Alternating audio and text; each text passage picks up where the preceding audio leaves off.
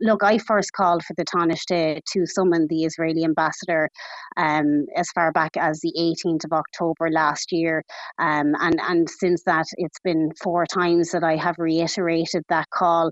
And I know at the time when I first raised it in October, instead of the Tánaiste taking that necessary action, he actually decided to instead give her a front row seat to his Ardèche the following weekend. I mean, you couldn't make it up. The government, and in particular the Tánaiste, have been turning a blind eye to the genocide ongoing for months now. There have been zero repercussions for the Israeli diplomats in Ireland, and I think it's absolutely disgraceful. They are sitting on their hands while the bodies continue to pile up.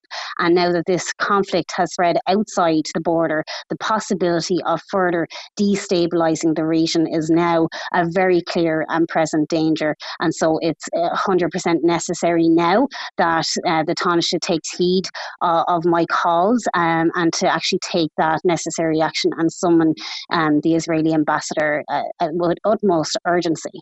We've seen the ambassador Dana Ehrlich respond to accusations of genocide on a number of occasions in the last number of months. What do you see being achieved by summoning the ambassador this time around? Well, I think it's 100% necessary that the Tánaiste, while he may have felt it necessary to have her at the front row of his Ardèche, that obviously there is some form of a relationship there.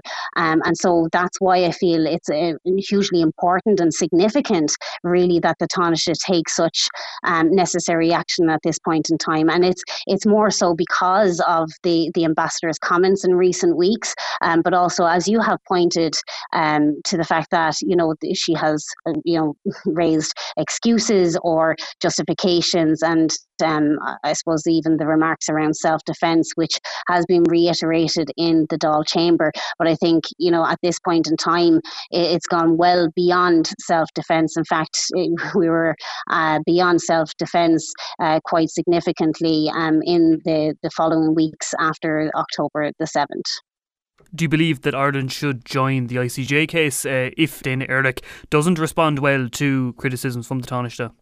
Yeah, well, look, I've been, since the October the 18th, I've spoken about the genocide taking place in the Dáil on no less than 7 occasions. And all of those occasions, I've recommended the necessary actions that need to be taken by the Irish state. I have, as best as I can, tried to highlight to the Tánaiste that these are not just my beliefs, but something that I've been inundated with emails, calls, meetings, texts, and even DMs about. The world has been watching and has been waiting eagerly for significant leadership, and we have shown ourselves to take decisive leadership within the international community in just the last few years against Russia. And so in this instance, it should be no different. I want to welcome the Taoiseach's recent joint letter with the Prime Minister of Spain requesting that the EU Commission take an urgent review on trade with Israel. I've called for such economic sanctions since day one, and although this step is much later than I requested, I welcome it nonetheless. I also welcome the recent commitment of 20 million to support the work of UNRWA, which has been severely undermined in recent weeks. I will say, as much as I fundamentally disagree with the ambassador and the disgraceful remarks that she has made in the media, we also have to remember that we potentially have Irish citizens in the region, and for the sake of their welfare, it's essential that we keep diplomatic channels open. As a proud member of the Good Friday Agreement Committee in the Oireachtas, I've heard firsthand how central ongoing diplomatic communication was to ending the conflict and building peace. While it would be a very sexy soundbite for me to say that we should pack the ambassador's bags and send her home, my number one concern is for any Irish citizen in the region, especially our brave men and women of the Defence Forces stationed there.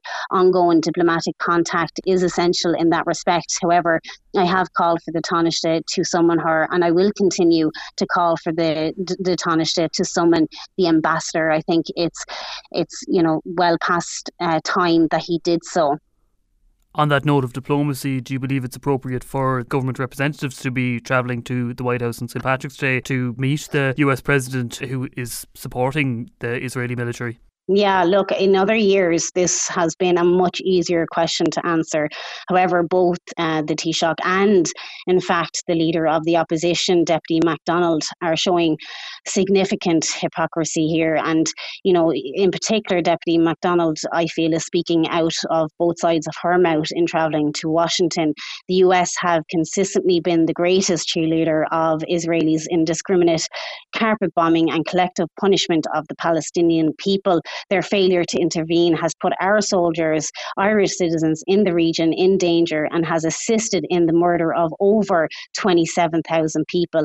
The US is holding Israelis' hand as it writes its own narrative on this issue. And despite receiving well over 20,000 emails from people all across Ireland who support the innocent people in Palestine, the Taoiseach is doubling down and, as far as I can see, is marching us toward World War III.